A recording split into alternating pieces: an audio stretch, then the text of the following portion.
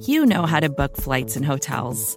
All you're missing is a tool to help you plan that unbelievable travel experience. That's why you need Viator. Book guided tours, excursions, and more in one place. There are over 300,000 travel experiences to choose from, so you can find something for everyone. And Viator offers free cancellation and 24/7 customer support for worry-free travel. Download the Viator app now and use code Viator10 for 10% off your first booking in the app. Find travel experiences for you. Do more with Viator. For decades, Milk has been fueling women marathon runners as the OG performance drink. And in the new docuseries Running Sucks, brought to you by Team Milk, Abby Ayers takes us on a journey of self-discovery as she meets several groups of empowered women runners to find out what drives them, what fuels them, and what pushes them to go the distance. And in the process, she learns that she too can be a distance runner. You can watch the series at runningsuckstheseries.com and register for the inaugural Every Woman's Marathon at everywomansmarathon.com.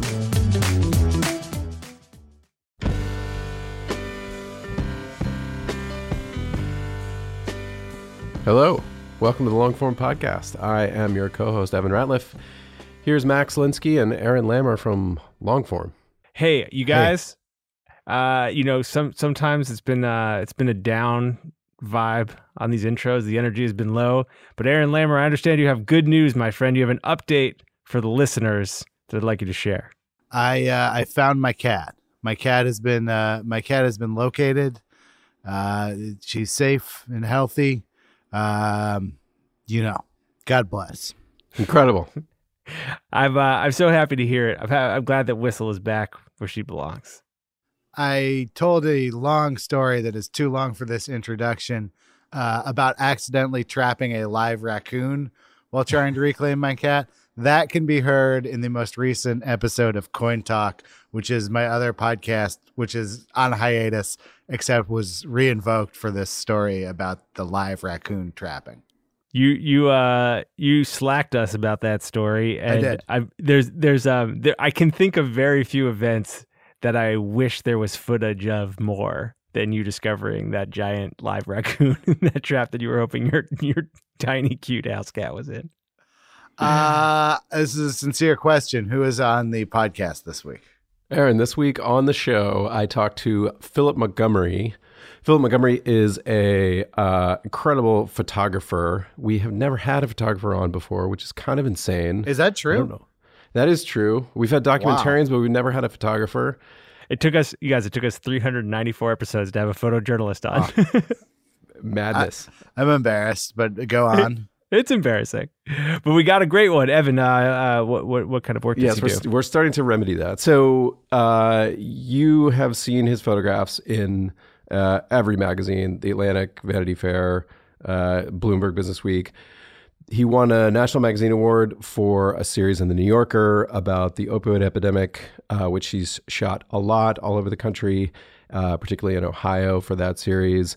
And most recently, in the coronavirus crisis, he got inside of 8 hospitals in New York City, basically at the peak of the epidemic. And he shot in those hospitals, did a story for the New York Times Magazine. Then he did another story for the New York Times Magazine with a writer named Maggie Jones about a funeral home in the Bronx where he photographed them dealing with the influx of deceased people from the COVID epidemic. So he's really been in the thick of it recently. He's got a lot of great past work, and because we've never talked to a photographer, I got to take him down all the roads, for the first time that we've never gotten to asking him about how they work. If you are starting out in something, whether it's photography or writing, a great way to keep people abreast of all of your work is with an email newsletter from MailChimp. They make this show possible. Thank you to them over at MailChimp. I'm excited for this one. Here's Evan with Philip Montgomery.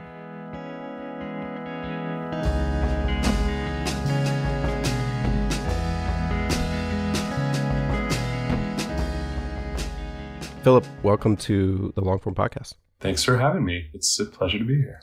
Obviously, we're remote here, as is the custom in these times. So I'm sad that we couldn't sit across from each other. I have a certain reverence for photographers because I wanted to be a photographer for much of my like very young life. And then, as you can see, it did not work out for me. And so I am deeply, deeply interested in how you work. And I wanted to sort of start in the now and the pieces you've been shooting in the last couple of weeks and month or 2 months, and then go back and talk a little bit about how you got to that point, because these pieces were so stunning in part because, especially for a while, we were just not seeing, say, the inside of a hospital. And the story you did for the Times Magazine was sort of the first time that I really saw, okay, this is what's happening really inside where no one can get to who's not a doctor, not a nurse, not a patient. So I wanted to just kind of walk through how that came about and how you did it. And first off, when everything got shut down from coronavirus, like what were you working on? What were you shooting at that time? And then how did you shift to this? It's so interesting when I look back on it in the wave of assignments and commissions that were photographed just prior to this. The last shoot that I had worked on was a portrait of Matthew McConaughey, which I can't think of a more contrasting and different style of shoot. It was at a studio in Los Angeles. It was kind of everything you would imagine it to be, you know, for a celebrity shoot. And yeah, that was where that way of working sort of ended for the time being. And then, you know, this sort of began. And did you think to yourself from the beginning, I want to find a way into this? Like, did your photojournalist instincts kick in at that point? Totally. I mean, that's, you know, that is really the core of my work. You know, it's based heavily in photojournalism and documentary. You know, I really got started in newspapers and covering New York. So that way of working, that sort of aggressive, you know, daily hustle of finding where the news is and sort of chasing it, much like a beat reporter would, is in my blood. So when something like this comes up, everything, for me at least, kicks in. And I immediately saw that this was the story of our time, and it would largely be the only story for a long time. And it was time to go. I think a lot of the photographers that I grew up on all sort of had their moment, you know, in a post 9/11 world. I was a little bit young to cover the aftermath of 9/11, whether that be the war or whether that be the war at home. And I sort of had, in this weird way, this feeling of envy that they had their moment with this story that was all encompassing. And looking at it now, you know, this is the story of my time, and it's a little more than I perhaps bargained for. And you shot in 8 hospitals for one piece. So walk me through, first of all, how that comes about. I mean, that it's a very difficult place for anyone to get into, privacy laws, much less, I would assume, a photographer. So how does that story, first of all, the concept of going to that many hospitals as opposed to just going to one, and then how you get the access to get in? Right. And, you know, for that, I really have to largely credit the incredible staff of the New York Times Magazine. I think from the beginning of working with them on COVID coverage, that was always our goal. At that point, we had really seen the city shut down. And as Jonathan Mahler, who wrote the piece, you know, put it, New York is a city of stories. And at that time, there was only one story, and it was New York City's hospitals. And we worked tirelessly to find a hospital that would allow us to come in. It really was an effort, a large effort by the photo department, namely Kathy Ryan, who's the director of photography at the Times Magazine, and Shannon Simon, who's a contributing photo editor at the magazine. And eventually, you know, we were able to get into the public hospitals within New York and photograph multiple hospitals in every borough of the city. So then what does a morning look like for you, or a day look like for you, when you're going to go shoot in one of these hospitals? Like, how do you get organized to actually go in there? What do you have with you? Right. So I worked very closely with a colleague and assistant, Trey Cassetta, who I have worked with for, you know, a little while. And him and I have mostly worked in studio shoots. So this was a whole new venture for him. And we had been earlier in our coverage starting to understand what we would need in terms of PPE to be photographing in those environments. So a day for us would sort of start out with arriving at the hospital very early, and we had turned the back of his car into sort of a workstation. We had coated it with plastic and had disinfectants, a number of wipes, and just started to make sure that everything was very procedural when we were going in. The problem would be more when we would exit in terms of safety, but we would often park on the street and we would change into head to toe PPE, which would be, a Tyvek suit with booties, with, a pair of gloves, a face shield, an N95, a hair net, and then a surgical mask that would go over the N95. And then it would begin. So when you walk in, first of all, what kind of cameras are you carrying? Do you shoot with one camera? Do you have multiple cameras that you're trading out? I would shoot with one camera in there. It became it's really difficult to shoot in there. In fact, it's impossibly difficult to photograph in there. I say that because we're wearing these giant face shields that really they're not face shields for this. They're in fact for welding. And so when I was photographing, I could never lift the camera directly to my face. So that became incredibly difficult. I'd have to shoot kind of looking through the viewfinder with a good, 4 inches in between the camera and my eye. Or I would switch the camera on live mode, which is essentially the equivalent of like how you'd photograph with an iPhone. But, I'm using digital SLRs. So it's a little bit weirder and having to focus in that environment. And then, midway through the shoot, I figured I'd change it up and wear, really tight goggles for the eyewear, which ended up being awful because they fogged up. And so there would be times often where I would be photographing and the scene was very rich in terms of content. There was action, it was a moment. And I would often just take off the face shield and go, I'd finally just kind of have to give in and bring the camera straight to my face. We did what we could. So yeah, it was always a one camera setup. You're also having to navigate spaces where there is a ton of staff. So you want your impact to be low. So I'd go in there with one camera, 3 lenses, and then a couple lights to do our thing. And my assistant was also there the entire time as well. So he would have his own setup as well. And once you sort of have the access and you get in there and the doctors and nurses are just working, do you fade into the background? Like, are they sort of telling you, don't do this, stay out of this way? Like, how active is your interaction? Or are you just kind of floating around as this quiet presence? The time inside there was really limited, Evan. It was what we had worked out with the hospital was they had arranged for us to photograph individuals within those hospitals that they felt were important in telling the story of the crisis. And they were wonderful subjects. So each time we would go in, we would be introduced to an ICU nurse, an ED doctor, a PPE specialist who was training staff on how to put on PPE and take it off.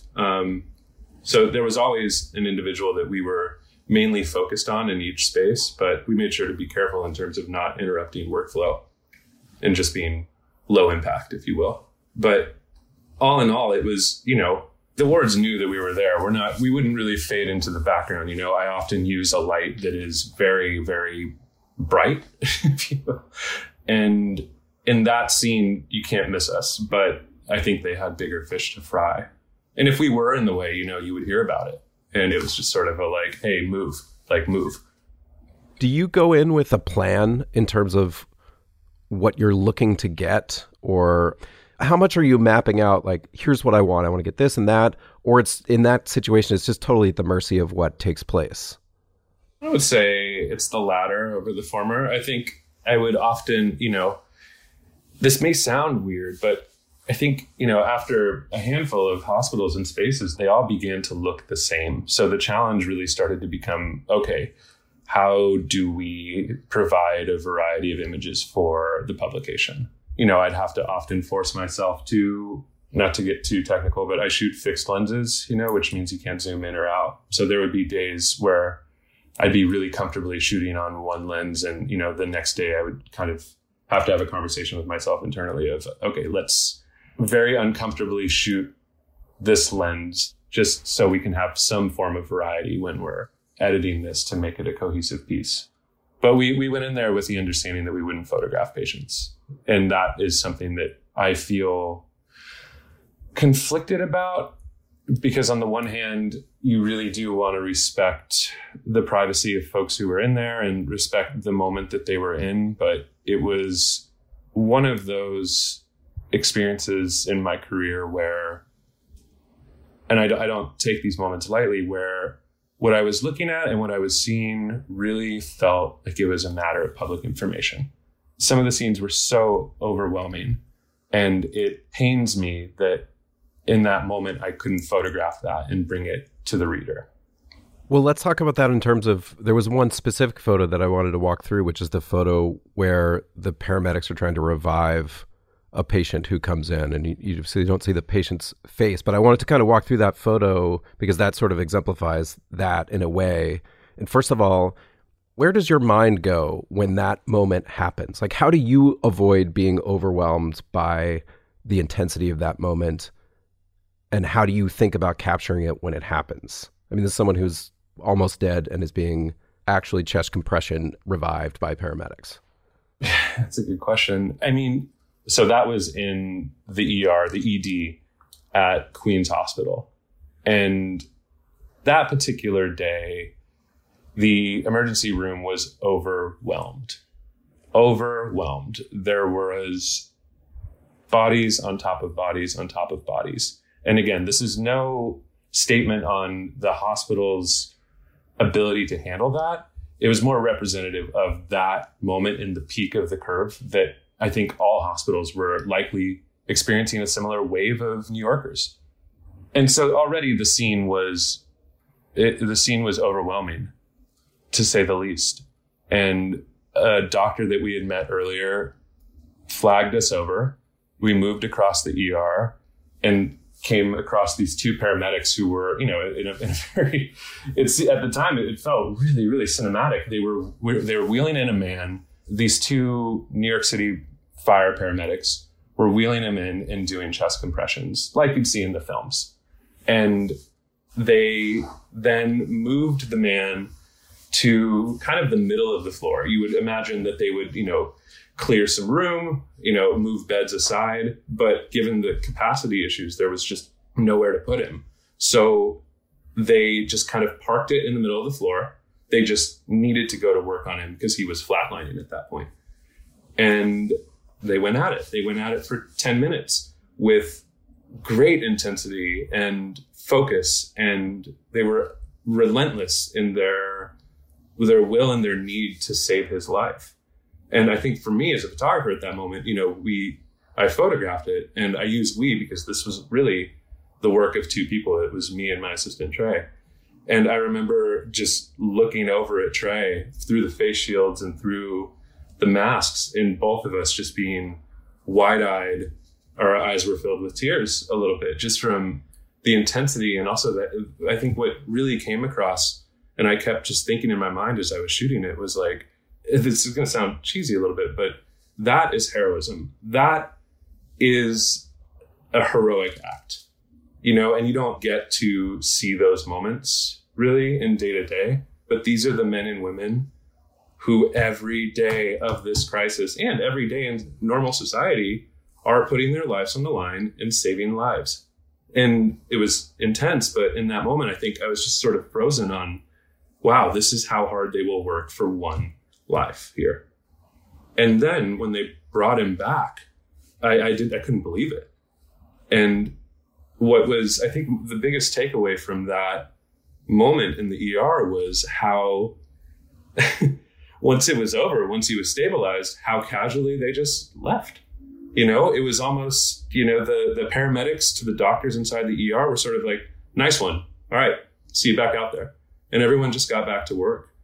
And for me as a photographer, it's just, I'd never quite seen anything like it, to watch the end of life and then them bring this man back into this world so heroically and worked on him with all of the intensity they could. I mean, there's photos of that scene, and there's one photo with one of the paramedics, and he's covered in sweat, dripping in sweat.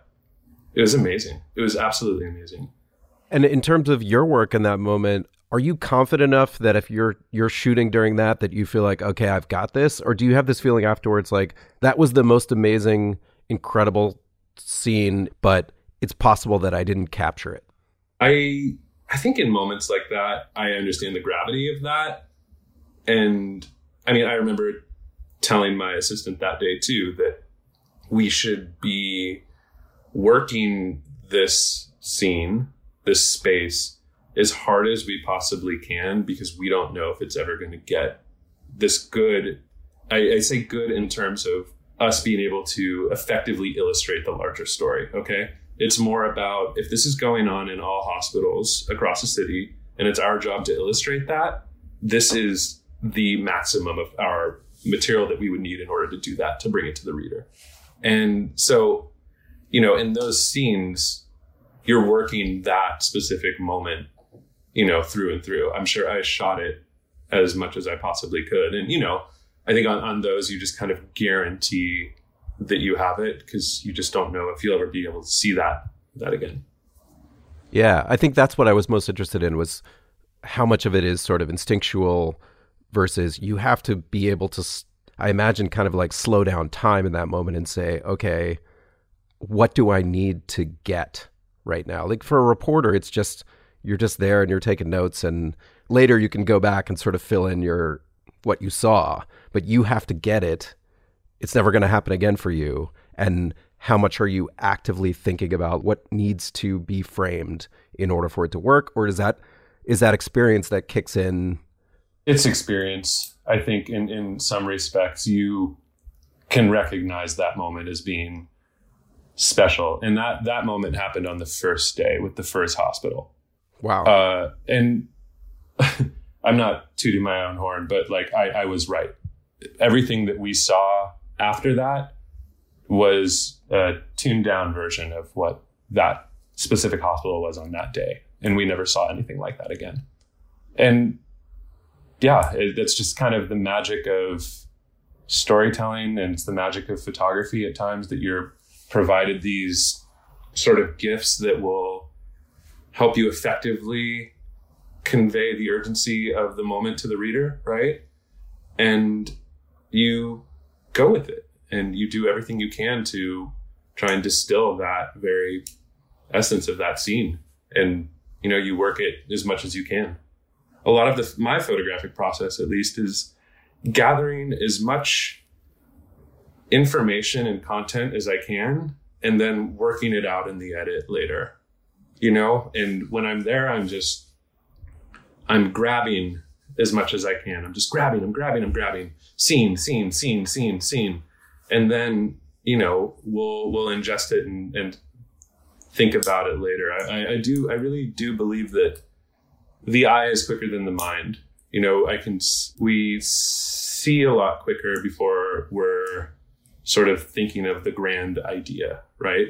You know, there are certain folks that come into it and are really methodical and thoughtful and, you know, executed the picture as they had intended to. But I really do think a lot of the photographic process is just grabbing and then, you know, thinking about it later and crafting it into the grand idea.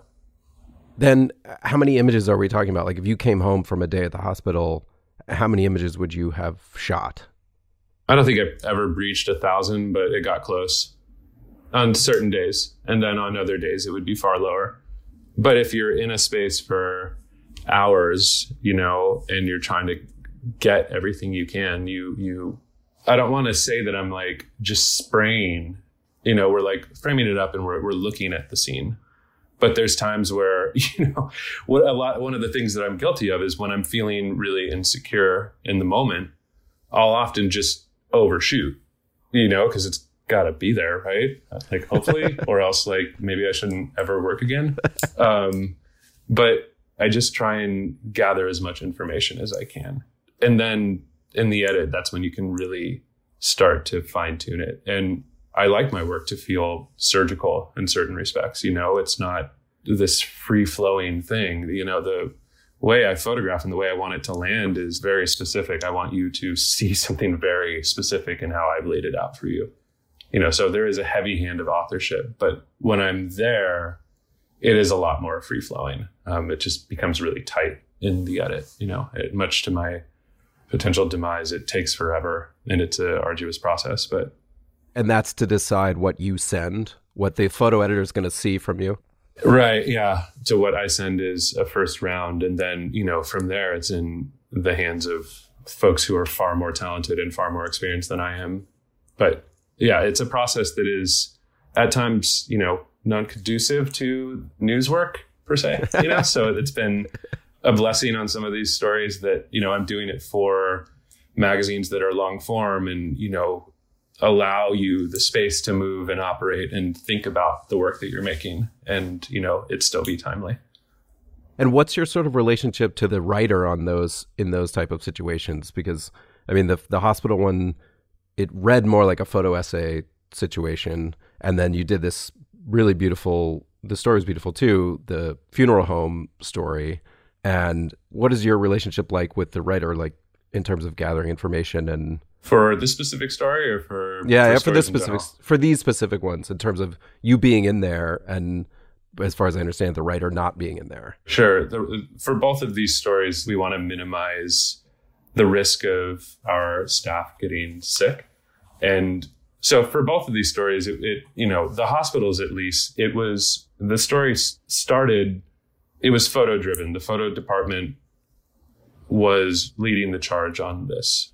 And Jake Silverstein, the editor-in-chief, made the call that the magazine needed to write a larger piece on the hospital system, on the public hospital system and what it's meant to New York, and kind of take the long view of how that system has served a specific New Yorker. And, Jonathan Mahler is the man to do that story for sure.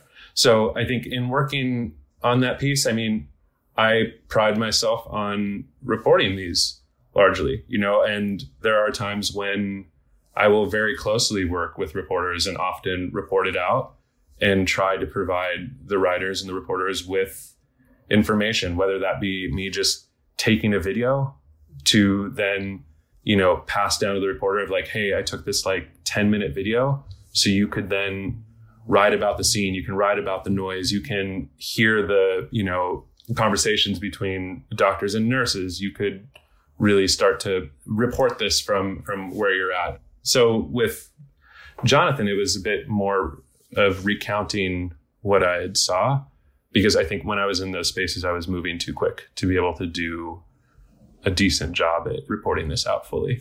With the funeral home, that was a little bit different, where the reporter, Maggie Jones, she at times would be, which was a new experience for me, and I think probably a new experience for her. At times we would FaceTime her in.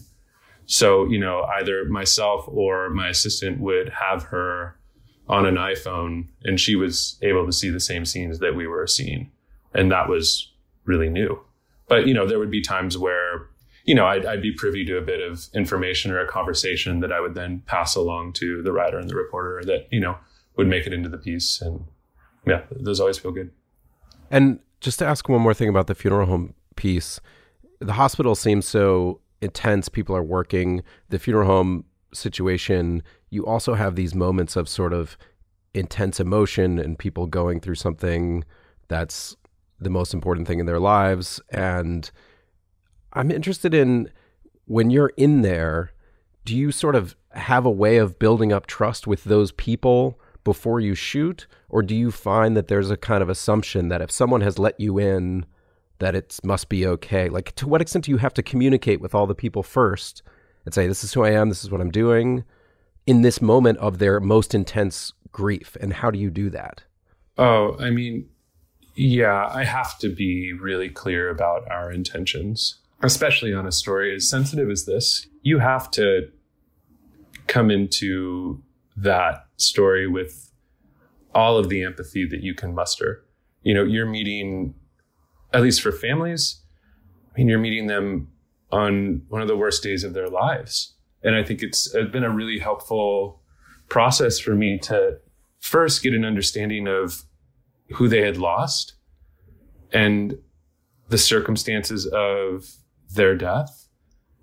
And then, once we've had a long conversation about that, if that's even allowed, then I really want to be clear about what we're doing. I really want to be clear so that everyone is on the same page. And then I also want to be clear about the process too. The process being, at times I use a light. And so if you're using a light during a funeral, that could potentially be very invasive, and I want to run that by them. And I want to be clear about also what we're doing editorially, how they fit into the story. I think photographically, we often don't think about it, but it's a really helpful conversation to have with the subjects that we photograph, where it's, this is the story, this is what we're working on, and this is how you fit into it. And I think once you have that conversation, it becomes really clear to the folks who are in your photo of the role that they're playing. And not that you want anyone to turn it on, but I think once there's an understanding of like, hey, here's the full picture, this is why I'm here, this is what I want to convey, it's a much easier process for everyone. And did you get into any situations where there were, maybe some people I could imagine who were okay with that, but then other people in the moment when it actually took place, like if you put up a light, would respond negatively to that? Sure. Yeah, absolutely. And you read the room. It is a privilege and an honor to be invited to witness and document the goodbye of a family member. You understand and take on the responsibility of that invitation. A family saying, I'm going to bravely open myself up to you, stranger, to photograph me in this extremely vulnerable moment because I see the larger importance of this. I mean, it's incredibly brave. It's incredibly insightful. And I have all of the love and respect in the world for folks who have allowed me to be present and a part of that process. And so when I'm there in the moment, I am extremely sensitive. And so if it feels off at all, I leave or I stop what I'm doing. I really make sure to have my finger to the pulse of that room. And yeah, sure, there were times where you would feel it and go, okay, like we're going to take a pause here. Does the emotion of the moment challenge your ability to actually do the work? Like, do you ever find yourself putting down the camera, not because you read the room and sense that someone's uncomfortable with what you're doing, but because you feel overwhelmed?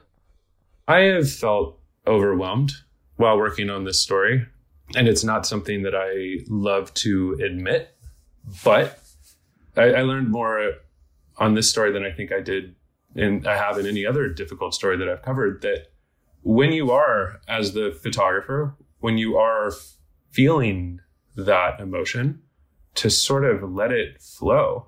It might have been maybe one of the only times in my career that I've cried on shoots, not broke down crying, but if you're photographing something heavy, if you're photographing a wife who's saying goodbye to her husband, or, you're watching daughters say goodbye to their father, and you feel what you're feeling and you cry as a witness to that, I would often just work with that emotion, because then I would hope that emotion would then pour through into the photography.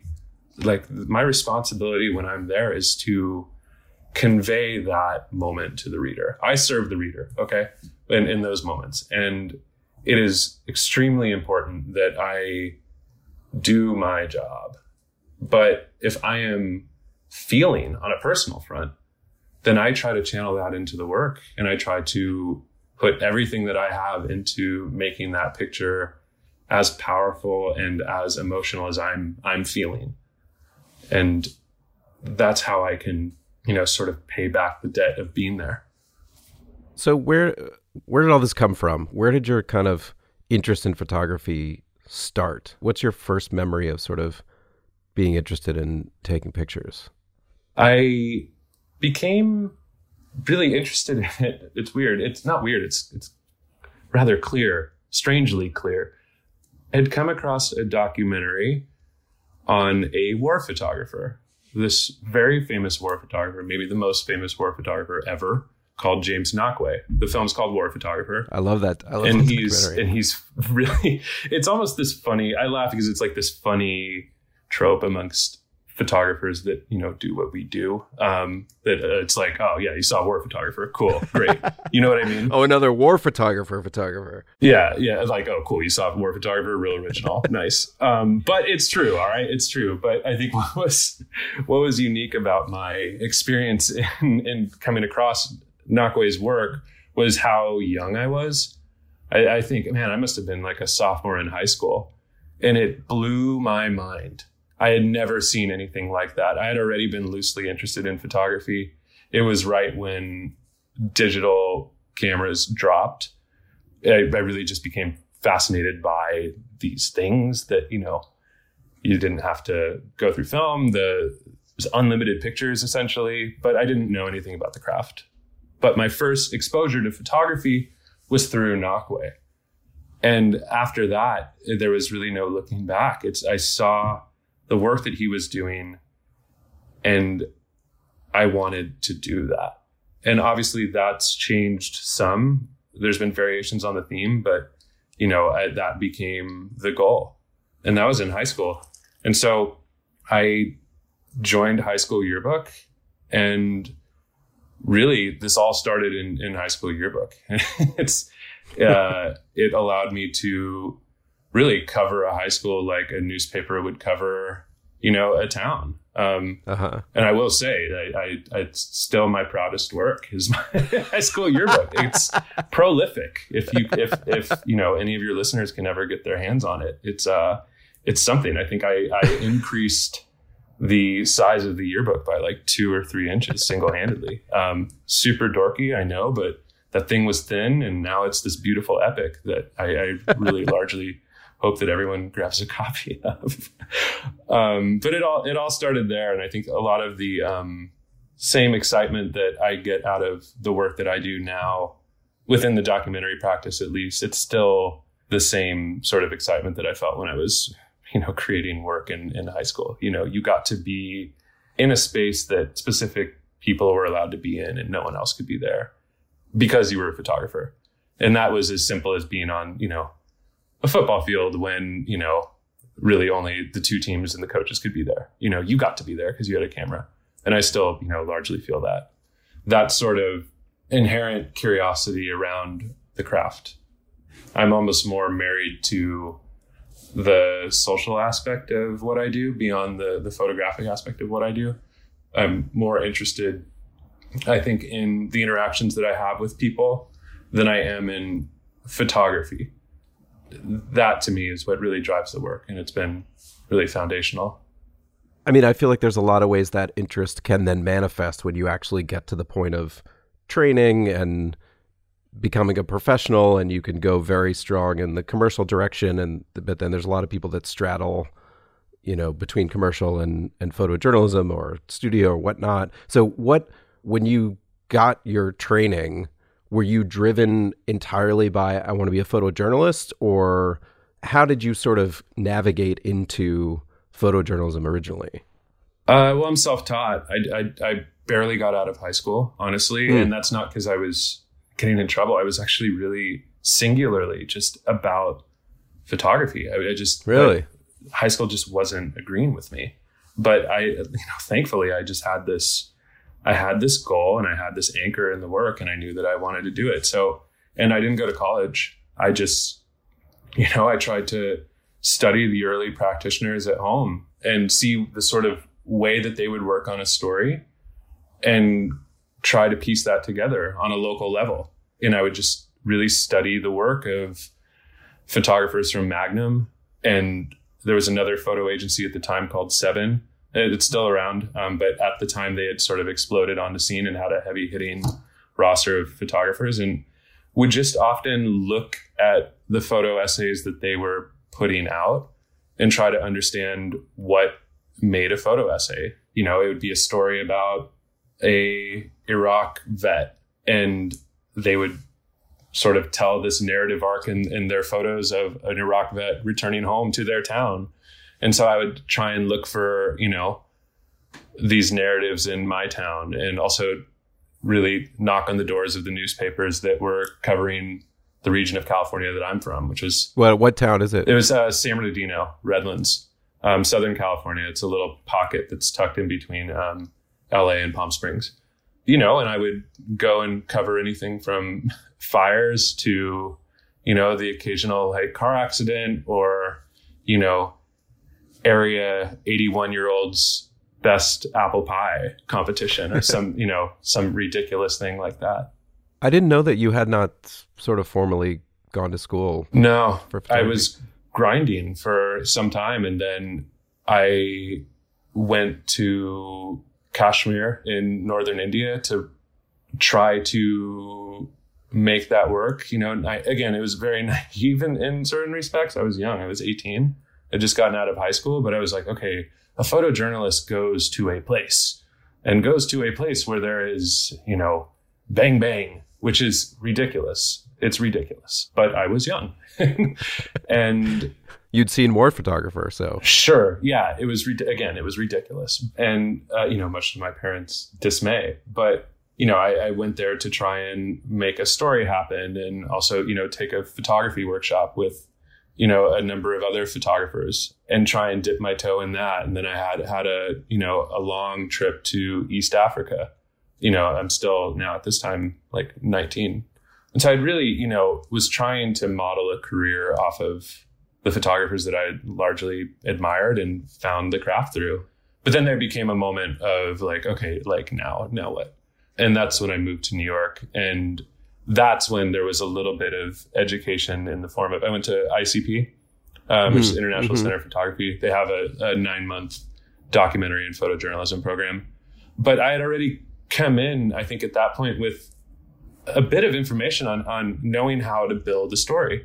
You know, I had networked and met a number of photographers who were extremely helpful in you know, extending the hand. And you know, I think could also, looking back on it now, see how young and thirsty I was, and were generous with their time and their information. And, you know, it helped me, you know, sort of go in the right direction. And so I moved to New York and did that program, but then came out of that program and really, really began to learn the craft in my time working for the Wall Street Journal. At the time, the Wall Street Journal had opened their Greater New York section, which was, you know, sort of Murdoch's response to covering New York and, you know, being, you know, in competition with the Times. And so there was a surge of assignments to cover the local. And that was really where I learned how to work.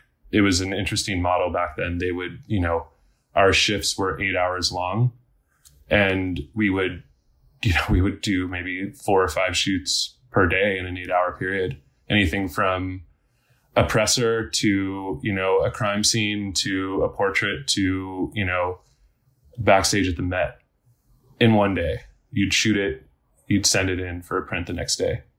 And when you're doing that, do you feel like you're developing a style while you do it? You know, that what you want is sort of like, I want people to not literally see a photo and know it's mine, but like that I want my photos to feel distinct from all the other assignment photographers. Like, to what extent are you trying to build your perspective or your voice, right? Voice, we would say, yeah. So, you know, if you go in really heavy-handed with your visual voice on a newspaper assignment, I think, you know, you're missing the point, right? And I think even if I were to be commissioned by the New York Times on the newspaper side, you know, to just illustrate news, I couldn't do it in the visual voice that I have now, right? I could do it, but I think, and that role is really important. To illustrate a scene clearly for the reader is extremely important. And at the time, that was really enjoyable for me. But I always had, and this was, largely in part because of, my time at ICP too, but I had these photographic idols, and that only grew more when I moved to New York. You were exposed to this incredible canon of photographers who were doing this dance between, fine art and documentary work. And it was delicious to see. It was incredible. And I was still in my same mode of ingesting a ton of work, but also knowing that my job at that time was to not go there visually or creatively.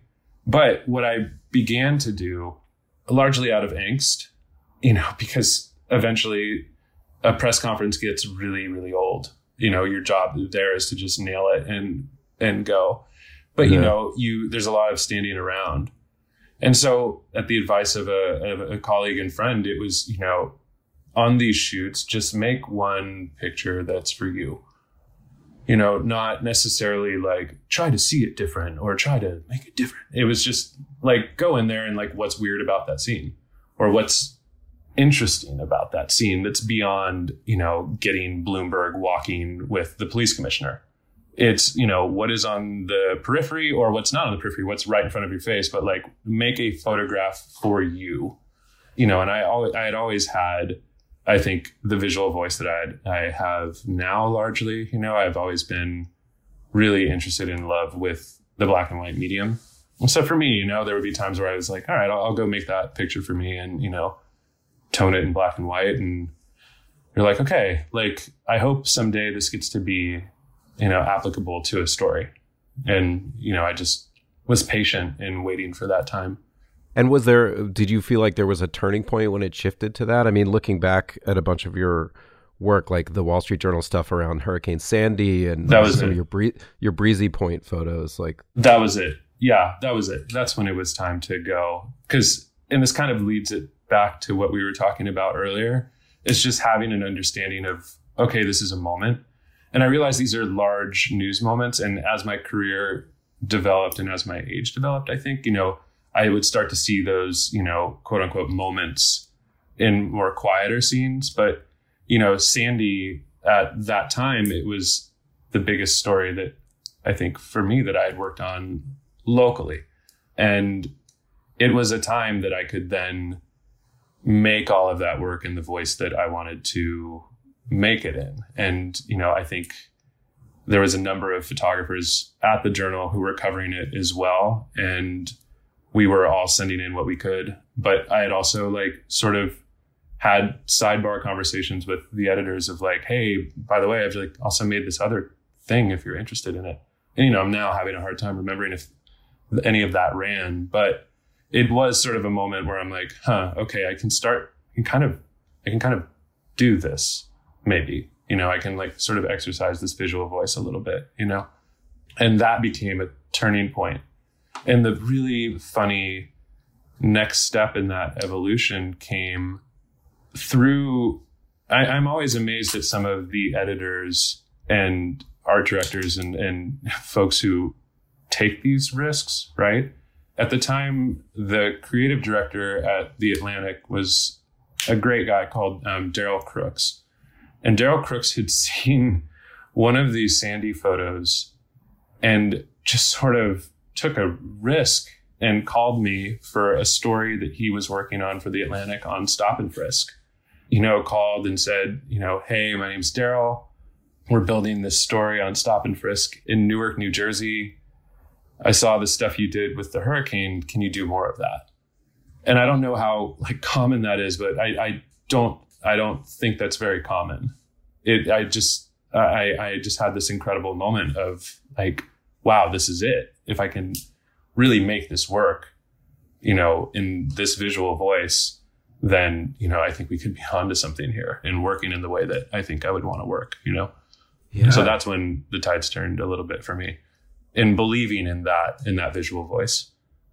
And then, I'm very interested in then how you choose your subjects or your subjects get chosen for you, because then, you shot that Newark stop and frisk, and then, you shot Ferguson, you shot Baltimore, Freddie Gray, and there's obviously there's a theme that unites those stories. There's a racial injustice theme to those stories. And I'm interested in how much of that is you saying, okay, here's the project I want to engage in over the next couple of years versus editors seeing one of them and saying, oh, this is the guy we want to send to do a story that is in the same general genre. Sure. At the time, it was, I started to see it as one body of work. What I had seen, the large takeaways from the work I'd done on Stop and Frisk was the culture and inaction of a militarized police force in this country. And that was something that I sort of walked away from, was proactive policing. That's what I was really interested in at the time. I was like, I had sort of a front row seat to that. You know, the assignment involved a number of ride-alongs with police officers in Newark. And I had a front row seat to seeing the style of policing that was going on and, was largely criticized for good reason. But I had come out of that shoot with, okay, let's just keep an eye on policing here. Let's just have an eye on it. And when Mike Brown was killed and there were large scale protests in Ferguson, and then, I started to see on the news, sort of weapons of war being brought out onto a suburban street in St. Louis, those sort of ideas merged. And that was for me, a self-assigned trip, and it was, it really became the most, still, I think to this day, the most formative work I've ever made, and stayed there for weeks and went back for over a year, and followed that story through and through. And then, I started to see it as a larger body of work. And, that is when I went to Baltimore for the New Yorker and in the wake of Freddie Gray's death.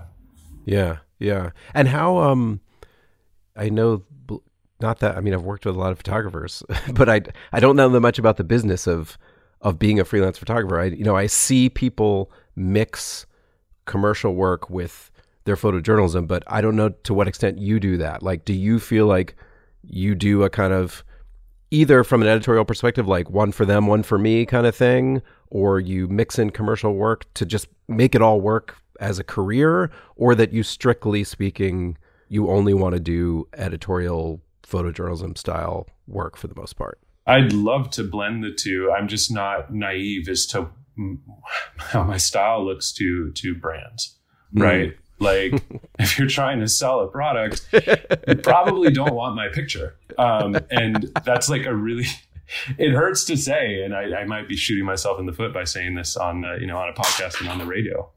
But brands don't listen to this podcast. Yeah, exactly. But, so I'm not, I guess the short answer is I would love to take those sort of shoots on. And I have, I've done a large number of ad shoots.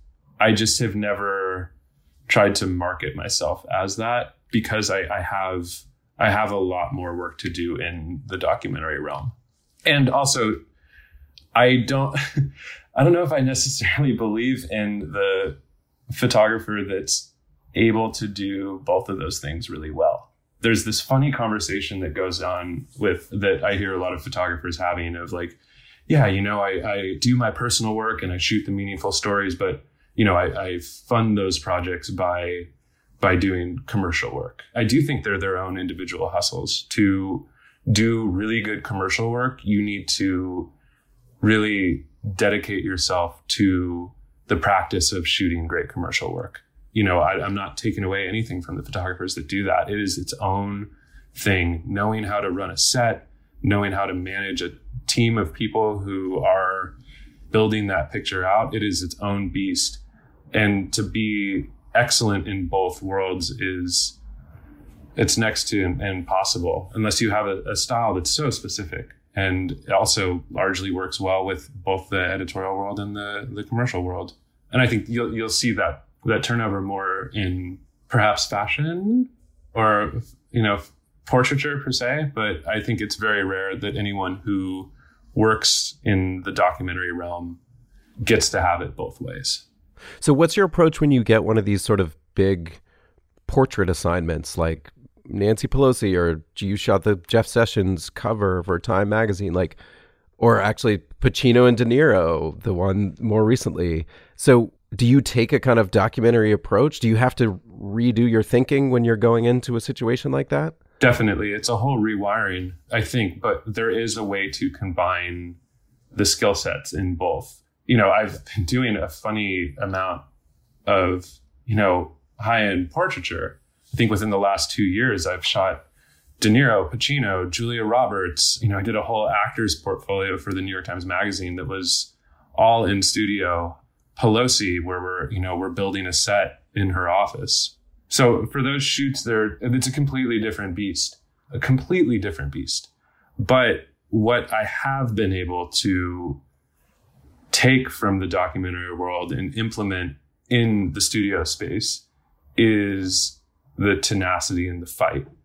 A lot of documentary work involves a bit of a fight, whether that be a fight to know where we need to be when, who we need to be having this conversation with that will get us to where the pictures are, making sure that everyone is comfortable and on board with what we're doing, the conversational flow between you and the subject, also knowing when to pull back. There's all of this sort of situational awareness that you learn in the documentary practice that you can then effectively move into the studio space. You can apply the grind of documentary work to a studio setting. And, for me, it's been a fascinating journey on how to blend those two worlds. And I'm really interested in it. And they are their own things. The practitioners of the studio, they have it dialed. They know how to control it. They are genius creatives. Could they come out into, the streets of a hurricane in Houston? Probably not. And make their picture? No. But am I able to go into their space and make those photos? I don't think so. But I'm interested in how those two worlds sort of meet and what I can apply to both, And I'm also really interested in taking some of the studio and pulling it out into documentary work. That's influenced the work and informed a lot of the work as well. And do you find that it's more of a situation in those studio environments where you have to, like hurricanes, you're in the hospital, you're in the funeral home, people are doing what they're doing. It strikes me that you're sitting in this portrait studio or shooting a portrait of someone, in their home or their office or at a bar or whatever, that you have to make them do something. You have to kind of like engender the emotion you want to capture. And does that come naturally to you to kind of like get Al Pacino and Robert De Niro to do something that then they've been photographed tens of thousands of times probably? It's a really good question. It's something I've struggled with, but you just learn hacks on all of these things, hacks on how to do that better. One of the things I like to say in portraiture, whether it's like a celebrity or not, is it sucks. It sucks to be photographed in that space. My time with Nancy Pelosi, she's great interpersonally. She's wonderful. But I know that the act of getting her photo taken for her, she's just like, God, get me out of here. And I feel the same way. It would suck to be in that position, so I just kind of make sure to let the subject know that is weighing heavily on my mind, but then also come in with ideas for them beforehand. I do that through pulling references a lot of the time, gestural references where I'll have prints laid out of other photographs that I've seen and loved, or even paintings that I would love too, and gone like, this move or this gesture really spoke to me. And it has nothing to do with the shoot that we're on. And with actors, I've found this to be true with actors, they need a job. And in that world, that's how they operate really well. If, I'm not saying they're completely void of emotion, but I think they are task oriented. They are used to a world in which a director says, okay, this is your character. This is what he's experiencing. Now, like, what do you think? Let's try one like that. And I think if you give a lot of the time when I've given actors and performers these sort of tasks, the great ones, they'll just quickly look at it and go, yeah, I got it. And then they'll go do it, and that was largely, I think, how it went with De Niro and Pacino. And not as much as I showed them what I wanted them to do, but, with De Niro, who arrived on set first, I had him for, a good, 2 to 3 minutes before we started shooting. And it was very much, I've also learned too, that you're never going to build relationships with these folks, given the amount of time that we're with them. I think writers and reporters, you guys are able to talk to them at length and, but for photographers, I think the window of time that we really get to spend with our subjects in that context is super small. I don't know if readers really understand how limited these shoots are. I think, with De Niro and Pacino, it ended up being 10 minutes, if that, and that's generous. There's times where it's literally 2 minutes. And so I think with De Niro and Pacino, when I was talking to De Niro, I showed him references of the world that I had built with the light. This is how this world looks visually. So, I'm thinking of you here in this space. But what I made sure to do was, and what we had really, the photo that I had in mind was bringing the faces of these two men very close together. And in that, and how it serves my documentary work, it didn't require direction, but how I did alter the scene was I brought in a very, very, very small table, maybe a foot in width and length.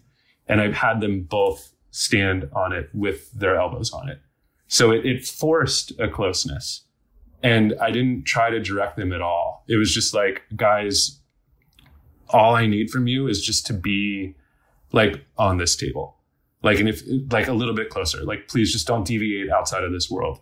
And with them, what are you going to do? What are you going to like? Great. Now, Bob, let me, give me an emotion of wonder, but like fear. I'm not gonna have that conversation with him. It's not, who am I?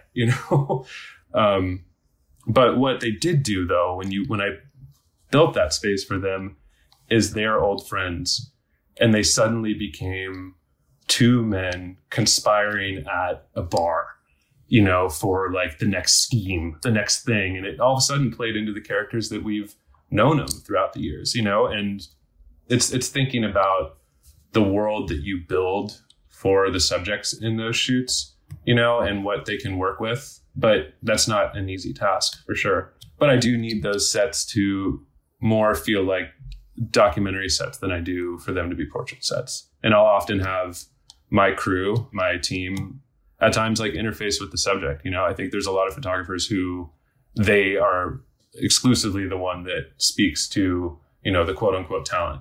But my assistants are wonderful people in themselves, and I often let them have the conversation. So there's, the subject's talking off camera to someone else, and then I can kind of just get to work and let it unfold in the way that, documentary would. And that's when I'm the most comfortable. Build a world, let them plan it, and then I just grab what I can. So I want to return to I don't know how you distinguish that, field work, the other documentary work, before I let you go. I mean, you've been shooting over the last few years around the opioid epidemic, and you've shot the fires in California. And again, I'm very interested in to what extent you kind of set a project for yourself, a theme that's going to tie your work together, and then you pursue the work, or you take assignments as they come. And to what extent do you want them to fit into some larger project that you're engaged in? Right. So a lot of this work, everything that I see now is largely focused around a book project that I'm starting. And, it's something I've been working on since 2014 in the wake of Ferguson. And that's really when I started to see the sense and optimism that had come out of the election of Obama suddenly start to fade, and that the country had really been sold on its own mythology, right? And that America wasn't well. And then what was sort of fracturing in the country and what was churning, and there was this conflict in the state, all sort of sparked this radicalization and gave rise to the Trump administration. And that really became largely what I started to hone in on and want the work to focus on, is the fallout of the Obama presidency into the Trump administration and looking at the sort of the fault lines and the fissures and the fractured state. But for me to say that a lot of this has been intentional, it hasn't. It's been, I have just been covering the country, and I really owe so much to so many of the editors who have brought me into the fold on working on these stories. And for many years, it was just, moving through each story, and they were their own individual things. But then as I started to take the long view, I saw that all of these things were connected, right? And you didn't recognize it at the time. You didn't recognize that if you were in Milwaukee shooting a story for the New Yorker on eviction, that at that very moment, you're there to make work on eviction. But you don't really, at least at the time for me, I wasn't thinking about, okay, how does this fit into the larger narrative of the country at this time? And so, I'd shoot it and I'd shoot it well. And then it just sort of sat. But I think now everything has shifted within the last couple of years, where all of the work I make is against the backdrop of this sort of hypothesis, if you will, this sort of like thesis, and that America is defined by its fissures as much as it's defined by its nostalgic fiction of greatness. And that, to me, has been what I've been really focused on and looking at. And every story hopefully falls into that narrative line. And that in our current moment, it feels like that story is everywhere. And like, how do you bring that to earth in terms of individual people and choosing how you're going to manifest that in photographs? There's so many places you could go to chase that idea. How do you decide what you're going to go after? It's an interesting question now, because I'm just now at the point of starting to really see that body of work as something that I need to author and I need to take control of, right? I think when you work like I do, it's hit per hit. I'm now starting to really look at my work as I'm authoring the work now, where we go, okay, here's everything we have. Here's the material. What are we missing? What stories are we missing? What about this moment and what about this country do we need to say more on? And I'm now just starting to really target where I want to be and what I need to be doing and what pieces I need to plug in order to, I think, effectively do the work.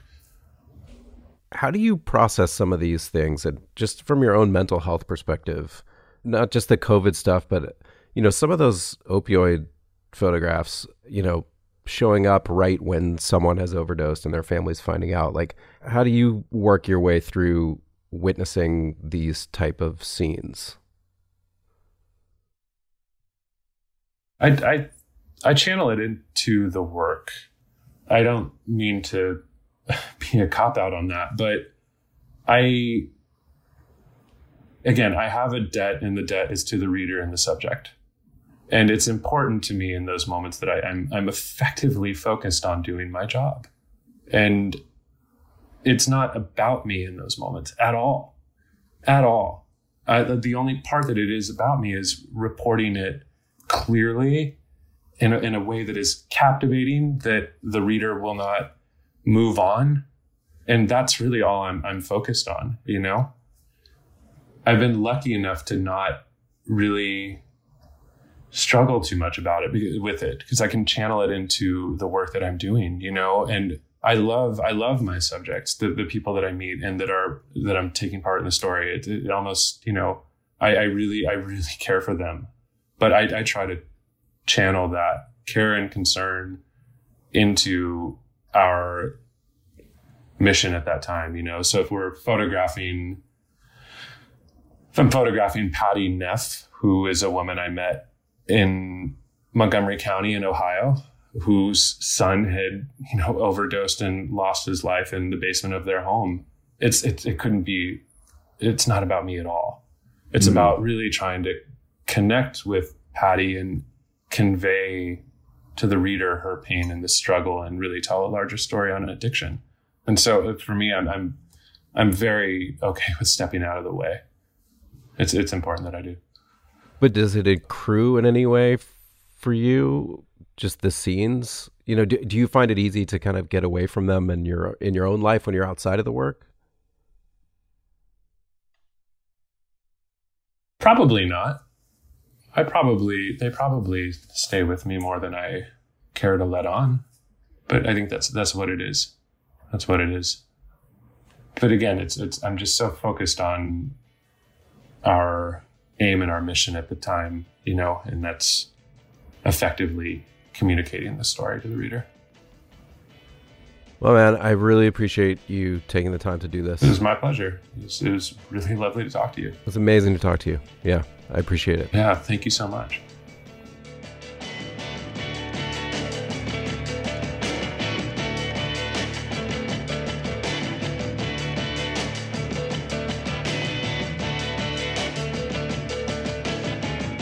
That's it for this week's Long Form Podcast. I am your co-host, Evan Ratliff. Thanks to Philip Montgomery for making time for that. Go seek out his photographs if you haven't already. Thank you to my co-hosts, Max Linsky and Aaron Lammer. Thanks to our editor, Janelle Pfeiffer, to our intern, Marina Clementi. A special thanks this week to Madison Connaughton, one of our listeners, an editor in Australia who suggested this very episode. Thanks, as always, to our sponsors, MailChimp and Pit Writers, and we'll see you next week.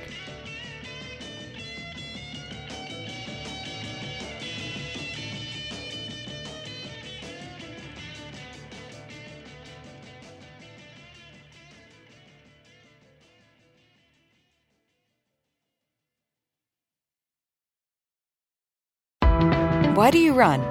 Why does anyone? I always thought that runners loved running, and that's not the case. Most runners hate running, but they choose to do it. In the new docuseries Running Sucks, brought to you by Team Milk, Abby Ayers learns why women runners everywhere are driven to go the distance. It really is about taking my power back and proving myself wrong. Team Milk is about fueling women's performance and helping them along their marathon journeys. You can sign up now for the inaugural Every Woman's Marathon taking place in Savannah, Georgia on November 16th, 2024. Learn more and register at everywomansmarathon.com. More to-dos, less time, and an infinite number of tools to keep track of. Sometimes doing business has never felt harder, but you don't need a miracle to hit your goals. You can just use HubSpot, because their all-in-one customer platform can make growing your business infinitely easier. Imagine this: high-quality leads, fast closing deals, wildly happy customers, and more benchmark-breaking quarters. It's not a miracle, it's HubSpot. Visit HubSpot.com to get started today.